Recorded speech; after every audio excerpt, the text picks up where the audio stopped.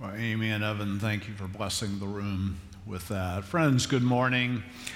Welcome to our 11 o'clock worship service on this, the third Sunday after Epiphany. Welcome those of you in the room. Many more we know joining us online. It's good to worship God together in this way. Somebody at 8:30 asked me if you get extra credit for coming in person on such a cold day. My answer was, it depends on where you're from. If you're from Minnesota, no. But anyway, it's good to be together. I look around, a number of you are visiting with us, some for the first time, some you've come back. We're so honored that you have come. That's a great thing. We hope you come back. We hope you leave us contact information. We'd love to reach out to you this week, get acquainted, see if there are ways we can support you, or if you have questions about our church, please do that. That would be great. My name's James Howell, and I'm up front this morning with my friend and colleague, Reverend Nathan Arledge. It's such a joy to be with you in this space together, this place where we come together with our hearts and how the Spirit moves us to worship God continually. A lot of opportunities for you to develop in your faith and to develop as a community through the church. And one of those that's coming up is 8 days from today is Kate Bowler will be here, which is going to be an incredible opportunity. The blurb is in your bulletin. She's an incredible speaker, going to have a wonderful dialogue with James. It's an opportunity for you to be here, for you to grow together. And it's also a really wonderful chance for you to invite somebody to join you that needs to hear a profound message from her. The other thing that we want to acknowledge is parking has gotten a little more difficult. If you saw the communication through emails and through the website, we no longer can park across the street. We know that's painful, and we acknowledge that, and we are sorry about that. And one thing that we're going to be bringing back the beginning of February is the shuttle from Myers Park Traditional Elementary. So if you remember the shuttle that was running, it will be back. That's a great opportunity to allow closer spaces for those who might need those physically. So parking hopefully will enhance through the shuttle. Thank you so much for your patience and your grace in that. Now let's continue to worship God.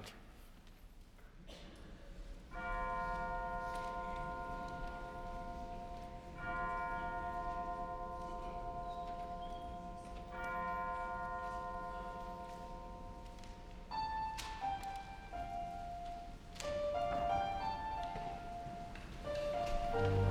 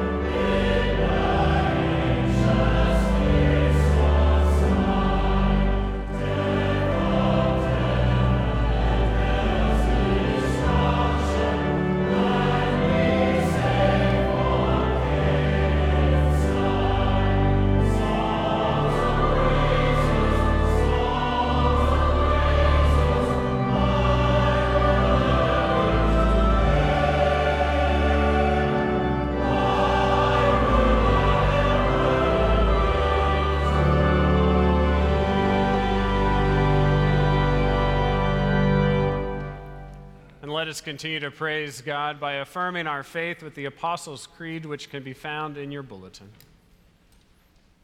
I believe in God, the Father Almighty, maker of heaven and earth, and in Jesus Christ, his only Son, our Lord, who was conceived by the Holy Spirit, born of the Virgin Mary, suffered under Pontius Pilate, was crucified, dead, and buried.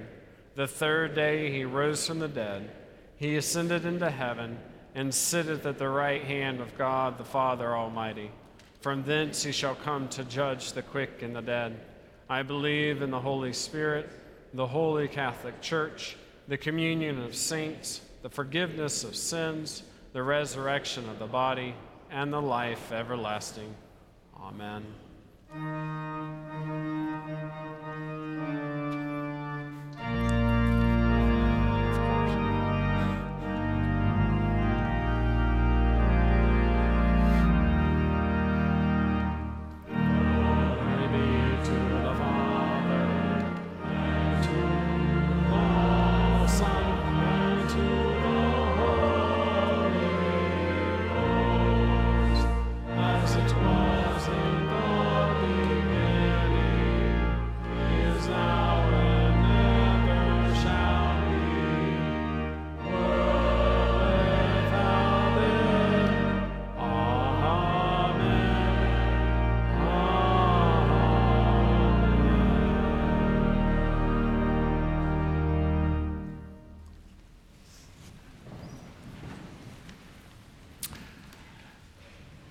And friends, it is our great privilege at the service to celebrate the sacrament of holy baptism.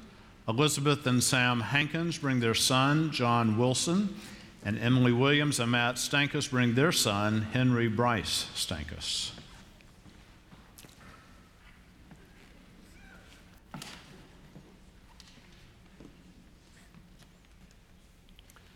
Brothers and sisters in Christ, through the sacrament of baptism, we are initiated into Christ's holy church. We are incorporated into God's mighty acts of salvation and given new birth through water and the Spirit. All this is God's gift offered to us without price. So friends, on behalf of the whole church, I ask you, do you accept the freedom and power God gives you to renounce evil and repent of your sin? If so, say we do. Do you confess Christ as your Savior, put your trust in his grace, and promise to serve him as your Lord? If so, say we do. And will you nurture your children in Christ's holy church, that by your teaching and example they may be guided to accept God's grace for themselves, profess their faith openly, and lead a Christian life? If so, say we will. And will you, members of Myers Park United Methodist Church, include these families now before you in your care? Will you proclaim the good news and live according to the example of Christ? Will you surround these families with a community of love and forgiveness, that they may grow in their service to others? And will you pray for them, that they may be true disciples who walk in the way that leads to life? If so, say we will. We will. Friends, let us pray.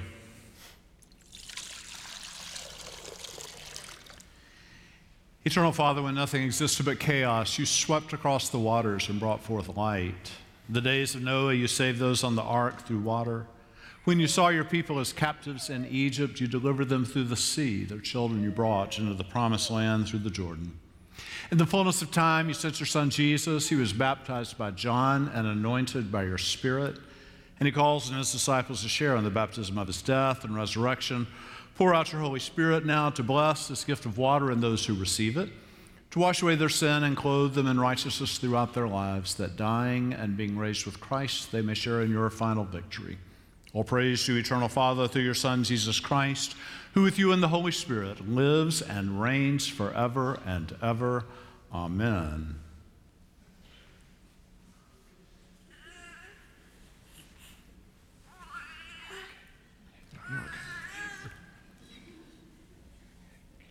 Henry Bryce, I baptize you in the name of the Father and of the Son and of the Holy Spirit.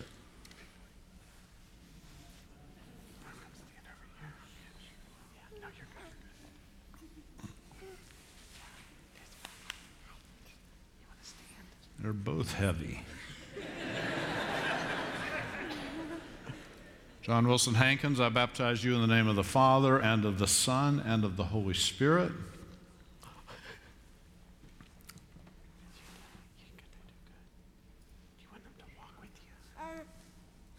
Jesus said, I am the light of the world, therefore let your light so shine before others that they may glorify your Father who is in heaven.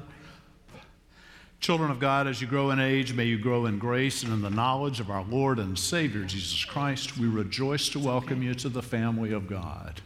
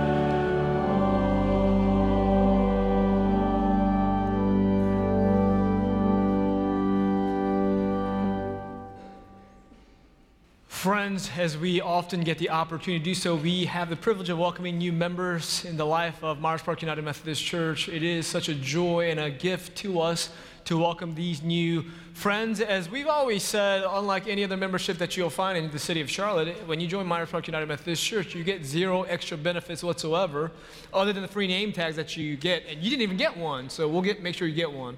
You got one over there? That's great. Instead, when you join, it is a public declaration of our inward commitment to follow Christ, to become more faithful disciples of Jesus, to commit ourselves to all the promises that they will make here in due time of what it means to be members. So I'm going to go around and invite you to say your name and where you grew up, okay? I'm Lynn McCaleb. I grew up outside Kansas City, Missouri. Jackie McCaleb. I grew up in northwest Alabama, a little town called Winfield. Kevin Miller, and I'm from Santa Rosa, California. Michelle Miller, Fort Lauderdale, Florida. Carol Hapler, and I grew up in Mississippi. Where in Mississippi? Oh, Forest, Mississippi, sir. Okay. So friend, following the service, they'll be right here. Please do come by and welcome them. Let them know how glad we are that they are members of our church. We welcome you, friends, with the love of Christ, and we are honored and excited that you will be with us on our journey toward a meaningful faith and humble service. And so I ask you, will you strive with us to follow Jesus Christ? Put your whole trust in His grace and promise to serve God's people and the world. If so, please say, we will. As members of the body of Christ here at Myers Park United Methodist Church, will you faithfully engage in ministry by your prayer, your presence, your gifts, your service, and your witness? If so, please say, we will. Family of God, I commend these new friends to your love and care. Will you do all in your power to encourage and walk with them as together we strive to increase our faith, confirm our hope, and grow in love and compassion? If so, let all God's people say, we will.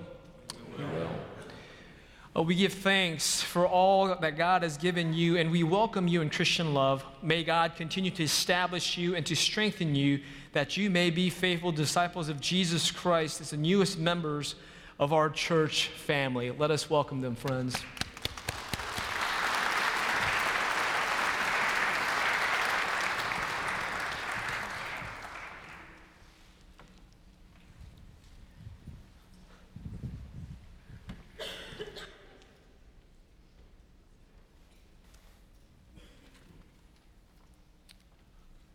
As we continue this time of worship, it's a place where we come to confess, to pray together, to raise our voices together unto God and before one another. So let us go to God in prayer.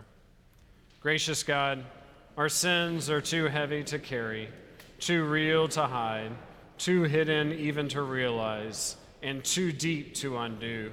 Forgive what we hesitate to name, what our hearts can no longer bear. Set us free from a past what we cannot change. Open us to a future in which we can be changed, and grant us grace to grow into your likeness. Amen. Church family, hear the good news that Christ died for us while we were yet sinners. That proves God's love toward us. In the name of Jesus Christ, you are forgiven. You are forgiven. Glory to God. Amen.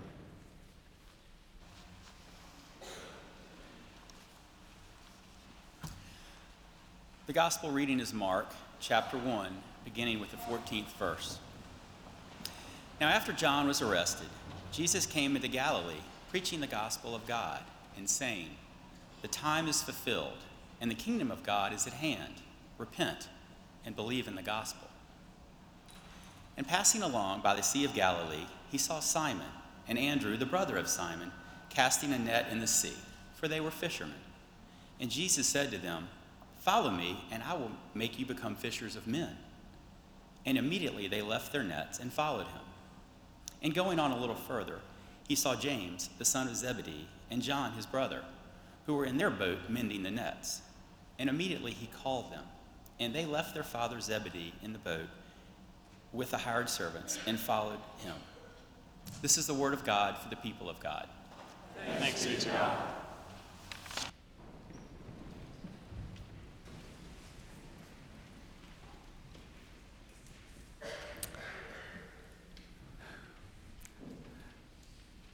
Lately, I've gotten to a place where anytime I hear a Bible reading that names a place in Israel, and especially this, the Sea of Galilee, I get in my gut a mix of longing and pain. Longing, I hope to go there again. I hope to take people there again. But with what's going on, I mean, you just wonder. It's my favorite place on earth, the grief that we all carry over what's going on in Gaza. And it's the perfect example, right, of the way horrors beget horrors. Some people think that it started on October the 7th. This has been going on for decades. This has been building for centuries. The strife between Israelis and Palestinians, but then it goes back to European arrogance for how the world should be arranged. It goes back to, I used to say, German anti-Semitism. The whole world was anti-Semitic, one of the reasons the Jews wanted a homeland. It's such a good case of the way we live in a fallen, broken world. Jesus came to try to redeem a fallen, broken world where we're just stuck. There's so many false choices, so many impossible choices. I love that after 40 days in the wilderness, Jesus strides into the Galilee. It's a beautiful place, the lake there, it's just lovely. Surrounded by hillsides, it's green a good bit of the year, and the shoreline is dotted with little fishing villages. To this day, the remains of stone homes that go back to Bible times. Fishing was the big industry then. They caught fish, they exported them all over the world. And those people who lived in those little villages came to synagogues. We have remains of the synagogues in those villages, small stone, gray basalt stone places. Those people from those villages came to those synagogues. I guess they were probably seeking hope. They were seeking a blessing from God. Probably the same kind of reason. Why did you come to church today? You come seeking some kind of blessing, some kind of hope, some kind of meaning, purpose in your life. Jesus travels around this region. He has a great many things to say. He preaches many sermons. He tells many stories. He has many one-on-one conversations. But Mark sums it all up by saying, in a nutshell, what Jesus was saying to people is repent. And repent isn't saying, "Oh God, I'm sorry for the mistake that I made." Repent is not groveling in guilt and shame. Repent is when you change your mind and you say, "I want to get with it. I want to be with God. I'm done messing around. I want to join this movement. I want to invest myself in the things of God." Repent. To repent. Jesus, over and over in this passage and in so many, Jesus talks about time, and Jesus says it's time. It's time. There are two Greek words for time. One of them is chronos, like it's time. It is now. Do you know there's a clock up there? I think the clock is there to be sure I don't talk too long. So I got my eye on it. It's 11:23. If it gets to be 11:37 and I'm still talking, raise your hand. Anyway, it's chronos time. That's what time. But when Jesus says it's time, he's not saying it's 11:23. Jesus is saying it's time. Do you know this use of time? It's time, kairos, time. I was with my two of my college buddies on New Year's Eve, and we got to talking about, do you remember the time we took that road trip? I don't remember what the day was, or certainly what hour of the day it was, but it was a time. It was a time that we cemented our friendship and began to dream of our future. There was the time that I looked at Lisa, who is now my wife, and I looked at her and I thought, and it was a time. It was the time that I looked at her and thought, she is the one. She is the one. And everything changed. I hope that she would think I was the one. She was the one. That was the time. There's a time, many of us, you look at your parents and you realize at that time, it's not an hour of the day, but you realize at that time that my parents aren't the active people that they once were. My parents are beginning to age. Their bodies are beginning to break down. And from this time on, our relationship will change. I'll be caring for them more than they'll be caring for me. Sometimes it's time. You go to the doctor, and the doctor says it's cancer. You know what hour it is. From that point on, everything is different. I remember the last time my wife's mother and her siblings were all together. We had them up to our house in the mountains, and we gathered around dinner. And I wish I'd known it would be the last time, and that it would be such a fabulous evening that time. I would have made a video or something. We had dinner, and they told stories until midnight and laughed and shed tears. It was such a lovely time. Jesus says, it's time. In these stories, there's always some urgency, right? Jesus does things immediately, Mark says over and over. The disciples follow Jesus immediately. It's immediate. You feel like everything's in a hurry. It's not about being in a hurry. It's about it being urgent. There's an urgency to it. My second or third year as pastor here, we engaged in a long strategic planning process. One of the cool things about that is to see it coming to fruition. We talked in that plan about affordable housing. We're building a whole neighborhood out near the airport of affordable housing. We talked about ensuring that we have the facilities to guarantee our future for children and youth, and the building is going up right over here. It's fabulous to see that happening. What I love about that strategic plan is we did something I've never seen in any other strategic plan. The eighth and final point simply had the word urgency. It doesn't sound like a strategic plan, does it? But yet it is. We wanted our people to have a sense of urgency. A strategic plan, you can start to think someday, somewhere. We do this, don't we, as church people? We forget about the urgency. We think, one day I'll read my Bible. One day I'll join a class. One day I'll do that mission trip. One day I'll join the choir. Someday when things settle down, I'll fill in the blank, whatever it is. But in Mark's gospel, it's always immediately. And Jesus is always saying, it is time. It is time. Now. It is time. I think about the movie Good Will Hunting. Will's met a girl, Skylar, and he learned how to deal with that from his therapist, Sean, who told him about having tickets to that 1975 World Series game where Carlton Fisk hits the home run in Fenway Park, but then he tells Will he didn't actually make it to the game, and Will can't believe it. Why didn't you make it to the game? He said, well, I met a girl in the bar before the game. I had to talk to the girl, right? Then Will has an opportunity of a great job at the end, but he says, forget it, I gotta go talk to the girl, and starts driving across the country. Immediately, the disciples followed Jesus. He didn't have a thick money clip or an entourage of exotic dancers. They're like, oh, let's go after him. No, but there was something about Jesus, or maybe the something was about what was going on in their lives, that it was good. They had a good business. They had good families. But something about him elicited something in them, and they realized it wasn't enough. that they needed something more. They needed something that would be ultimately fulfilling. I've been struck lately by a verse in Mark chapter 1. It's beyond the scope of today's passage, but I think it's pertinent all the same.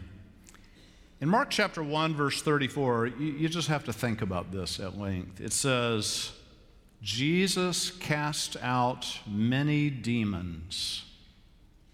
I've been thinking about that for weeks. Jesus cast out many demons. When you first hear it, you think, good. I'm so glad he cast out many demons. Then you have to hear the pain in it, right? In a thinly populated place, Jesus cast out many demons. I mean, how much suffering was there? How much compassion did Jesus have?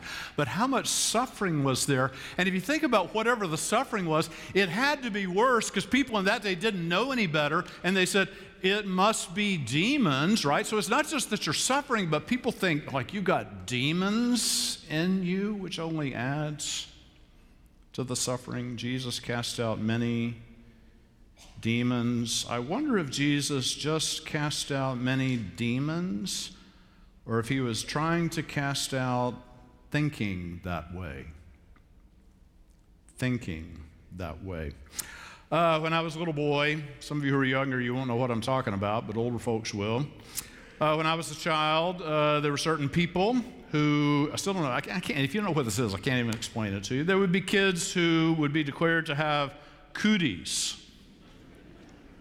The older people laugh, the younger people are like, what are cooties? And I can't even explain it to you, except to say, popular, cool, good-looking kids never got the cooties. The people that had the cooties were the awkward, pimply, whatever. And they're like, oh, Rebecca's got cooties. And people go, oh, Rebecca. And I dreaded the day that somebody would say, James has got cooties. And it happened one day. Some kid said, James got cooties. And I was like, no, I'm clean. I don't have cooties. I haven't been near those people with cooties because it was contagious after all. If you hung around with the people with cooties, you might. Yeah. At church on the round this morning, there was a little girl down front. I said, do you guys have cooties today? She said, no. I said, good. But they got something. And we grown-ups have something. And here's what we have. You and I, it's not that we say, oh, it must be a demon. What we do instead is we hear generally people walk around and smile, and if you ask how they're all doing fine. We've had 100% this morning. Hundreds of people here, they're all fine. It's an amazing thing. Everyone's doing fine, but every now and then you decide, I can't bear being fine forever, so you tell somebody what's going on, and you tell them whatever it is. You might say, I have a child who is just really struggling, can't hold down a job, drinks too much, whatever it is. And you tell this, and people looking at you, in your face, they'll smile and say, oh. But then you know what they do? First of all, they veer toward pity. No one wants pity. But then they veer in the privacy of their minds. They don't say anything to you. We veer in the privacy of our minds to think, I wonder what that person did wrong. If they had parented right, my children don't have that problem. If they had parented right, their children wouldn't have those issues. Maybe somebody says, I lost my job and I can't find another job and I'm just really miserable. And to them you say, oh, I'm just so sorry. But you veer to pity and then you go to the blaming thing, right? You say, well, that guy must not have worked very well. That person must not have studied at school. You see how we do that? And that's what Jesus wants to cast out of us. There's a guy named Christian Wyman. I don't know what he is. He's a poet. He's a theologian. Teaches up at Yale. I love him. He's a great man. Great writer. He put a book out recently, and in it, he tells about this thing. This is in my bi-weekly emails, by the way. If you don't get those, you might enjoy them. And in it, Christian Wyman tells about his dog. He's got a dog named Mac. Mac's like a big bulldog. And he got Mac from the shelter, so not when Mac was born. And he had Mac for years, and then Mac was having something, so he took him to the vet, And the vet comes out and says, Christian, we found something really puzzling. He said, Mac has a bullet in his torso. Mac has a bullet. And Christian thought, how could Mac have a bullet? And he thought about it and imagined somebody shot the dog. And then the dog, how cruel. And then the dog crawled off to die, except the dog didn't die. He made it somehow, then wound up at the shelter, wound up at Christian's house. Christian said the dog had never complained. We never had any sense that the dog had a bullet in him. And here's what Christian thinks about that. There is not one person, there's not a friend or family member from whom you feel estranged. There is not even a man sitting in the White House who does not have somewhere a bullet festering in them. And then he adds this, I feel sure that there is some one pain to which every one of us is called to witness and perhaps ease. So I thought I would tell you the truth today, and that there's not one of you here who doesn't have something festering in them. And you may cloak it all day long. People have stuff festering in them. It's why people in Charlotte drive so maniacally. It's why somebody's rude to the checkout girl at the grocery store. It's why when you look in the mirror, you never quite meet your own gaze. Whatever it is, we all have a bullet festering in us. And part of the Christian life is acknowledging that and then realizing other people have a bullet festering in them, and it is ours to bear witness to it and to love and to welcome. Here's the last thing. When I take people to Israel, I love to take them to Bethsaida. This is the hometown of James and John and Peter. And we go there, and archaeologists have dug it up, and they're the houses where these disciples would have lived. That's cool. In some of the houses, they found fishing hooks on the floor, which is really cool. Except a few years back, an archaeologist came and said, we're not really sure that's the right place. It might be this other location. And then another archaeologist comes along and says, I don't think it's there or there. I think it's actually at this location. Like, I love this kind of thing. 3 competing locations for where Bethsaida was, and what that means is we don't really know where it is. And what that also means is that it might just be here or there or anywhere. It might actually be, I don't know, here, where Jesus comes and calls. It's like the Caravaggio painting. Caravaggio paints Jesus calling the disciples, and Jesus is in the room, and he's got his hand extended like God in that Sistine Chapel painting, fresco of creation. And God's pointing at the disciples, and we see them. And what happened that day is Caravaggio, he had some models that he usually used, but they weren't there. He needed some models to pose, so he just went out on the street, and he found some guys just loitering around out on the street, just goofing off. And he said, come on in here. And they said, okay, not doing anything else. And they came in, and we see their faces now. They were just lollygagging around one minute, and the next minute, they're disciples forever to this day. That kind of means it might be you. It might be any of us. You just never know. So friends, if you are young, you can self-define on that. If you are young, you still got your life ahead of you. Follow Jesus. I mean, it's the one way to have a lot of meaning. The world will tell you to do 100 other things that are going to be cool and beneficial and so on, but it's a lie. It's a fake.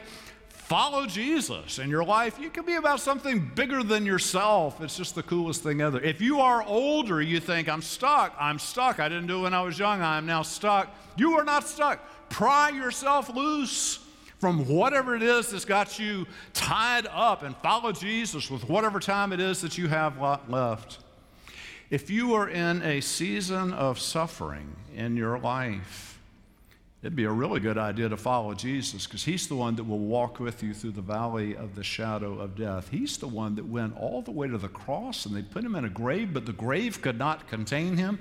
You'd be smart to stick very, very close to that one. If you're in a relationship that's a struggle, this happens all the time. Two people, they may be married, they may be friends, and they're just having something, and they keep trying to work it out, and they just keep hurting each other, and they just don't know. It's like Gaza. Gaza in my marriage, Gaza with my friend, whatever. And a possibility would be to say, I got something festering in me, and so do you. And what would it be like if we followed Jesus? So instead of doing this, you just turn and you follow Jesus, and you go out into the world and you try to help the people that Jesus is trying to help, and lo and behold, this thing gets less painful. It gets better. If the world bugs you, if there's stuff going on in the world that really pains you, follow Jesus. And do it now. Martin Luther King, one of the great books he wrote is Why We Can't Wait. With the civil rights movement, people kept telling him, we need to wait, not now, not now, not now, not now, later.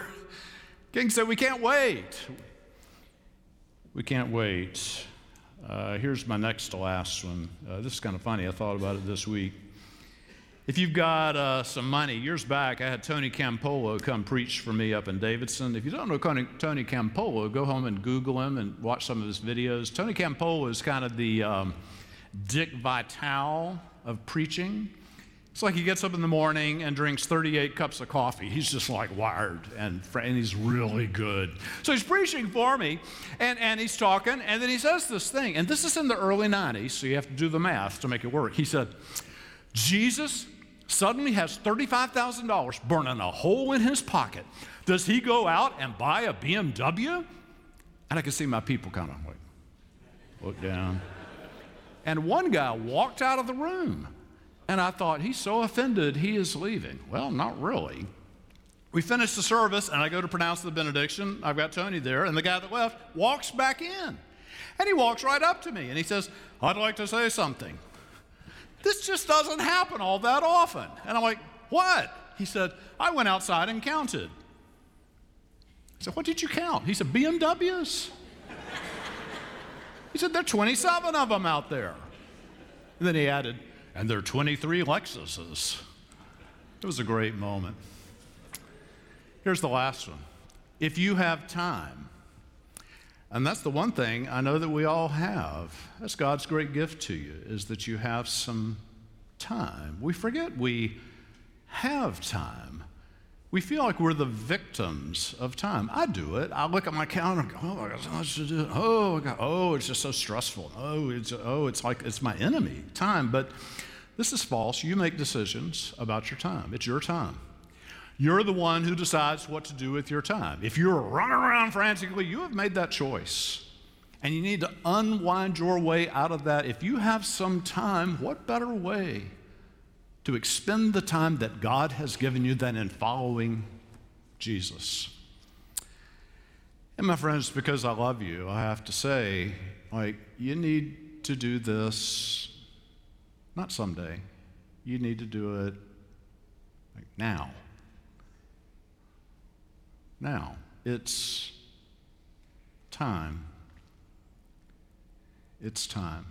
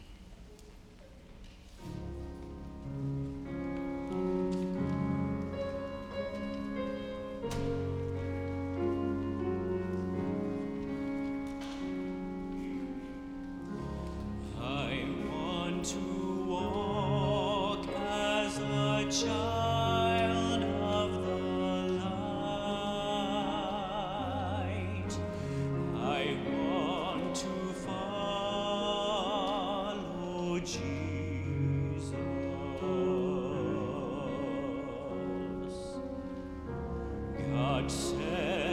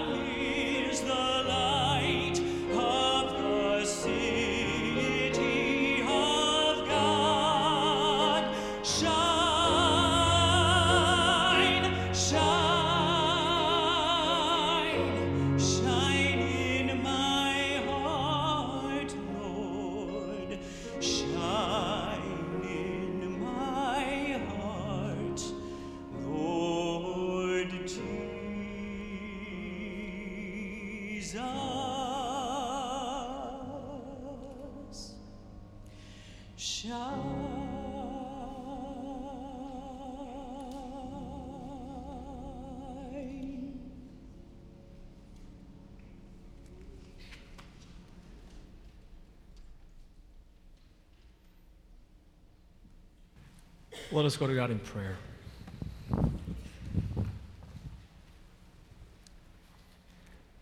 Loving and gracious God, we gather in your house to worship and praise you this day. In you we encounter hope that never ends and grace that perseveres. So help each of us to hear your callings in our lives, to grow into the person who discerns how to be the light of Christ in your world, to do the will of God. Lord, in your mercy, we always make time for the things we value. So we ask your forgiveness for when we neglect to take time to love your words and to love your world as you command us. Teach us your truth, and may we speak of your truth not with harshness, but with mercy and joy. Discipline us in spaces of our own rebellion and resistance, and forgive us for not recognizing hope in the midst of disappointments and trusting in your resurrection even in the midst of suffering. Lord, in your mercy, and we lament, oh God, as your children, we lament for all your children who suffer, our sisters and brothers all around the world, near and far, seeking a new home, seeking safety from violence, in need of food, shelter, and refuge. So grant us the vision for peace and justice.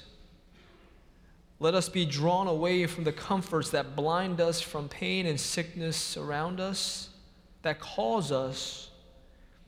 Let us be convicted of your calling in each of our lives to be the agents of your goodness and love, to bear the image of your peace and justice in and through our lives and around the world. Lord, in your mercy,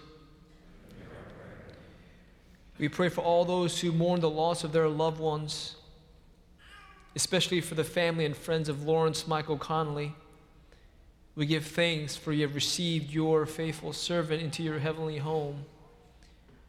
And even in the midst of death, we give thanks, for we trust and believe in the promises and the assurances of God. And it is because we trust in your everlasting goodness that we are able to pray with confidence the prayer that you taught your disciples to pray. Our Father, who art in heaven, hallowed be thy name. Thy kingdom come, thy will be done on earth as it is in heaven. Give us this day our daily bread, and forgive us our trespasses, as we forgive those who trespass against us. And lead us not into temptation, but deliver us from evil. For thine is the kingdom, and the power, and the glory forever. Amen. As the ushers come forward, we are reminded that it is through God's continuous goodness, everlasting goodness, and our collective generosity that we are able to continue to do the ministries of God here in the life of our church and outwardly into the community.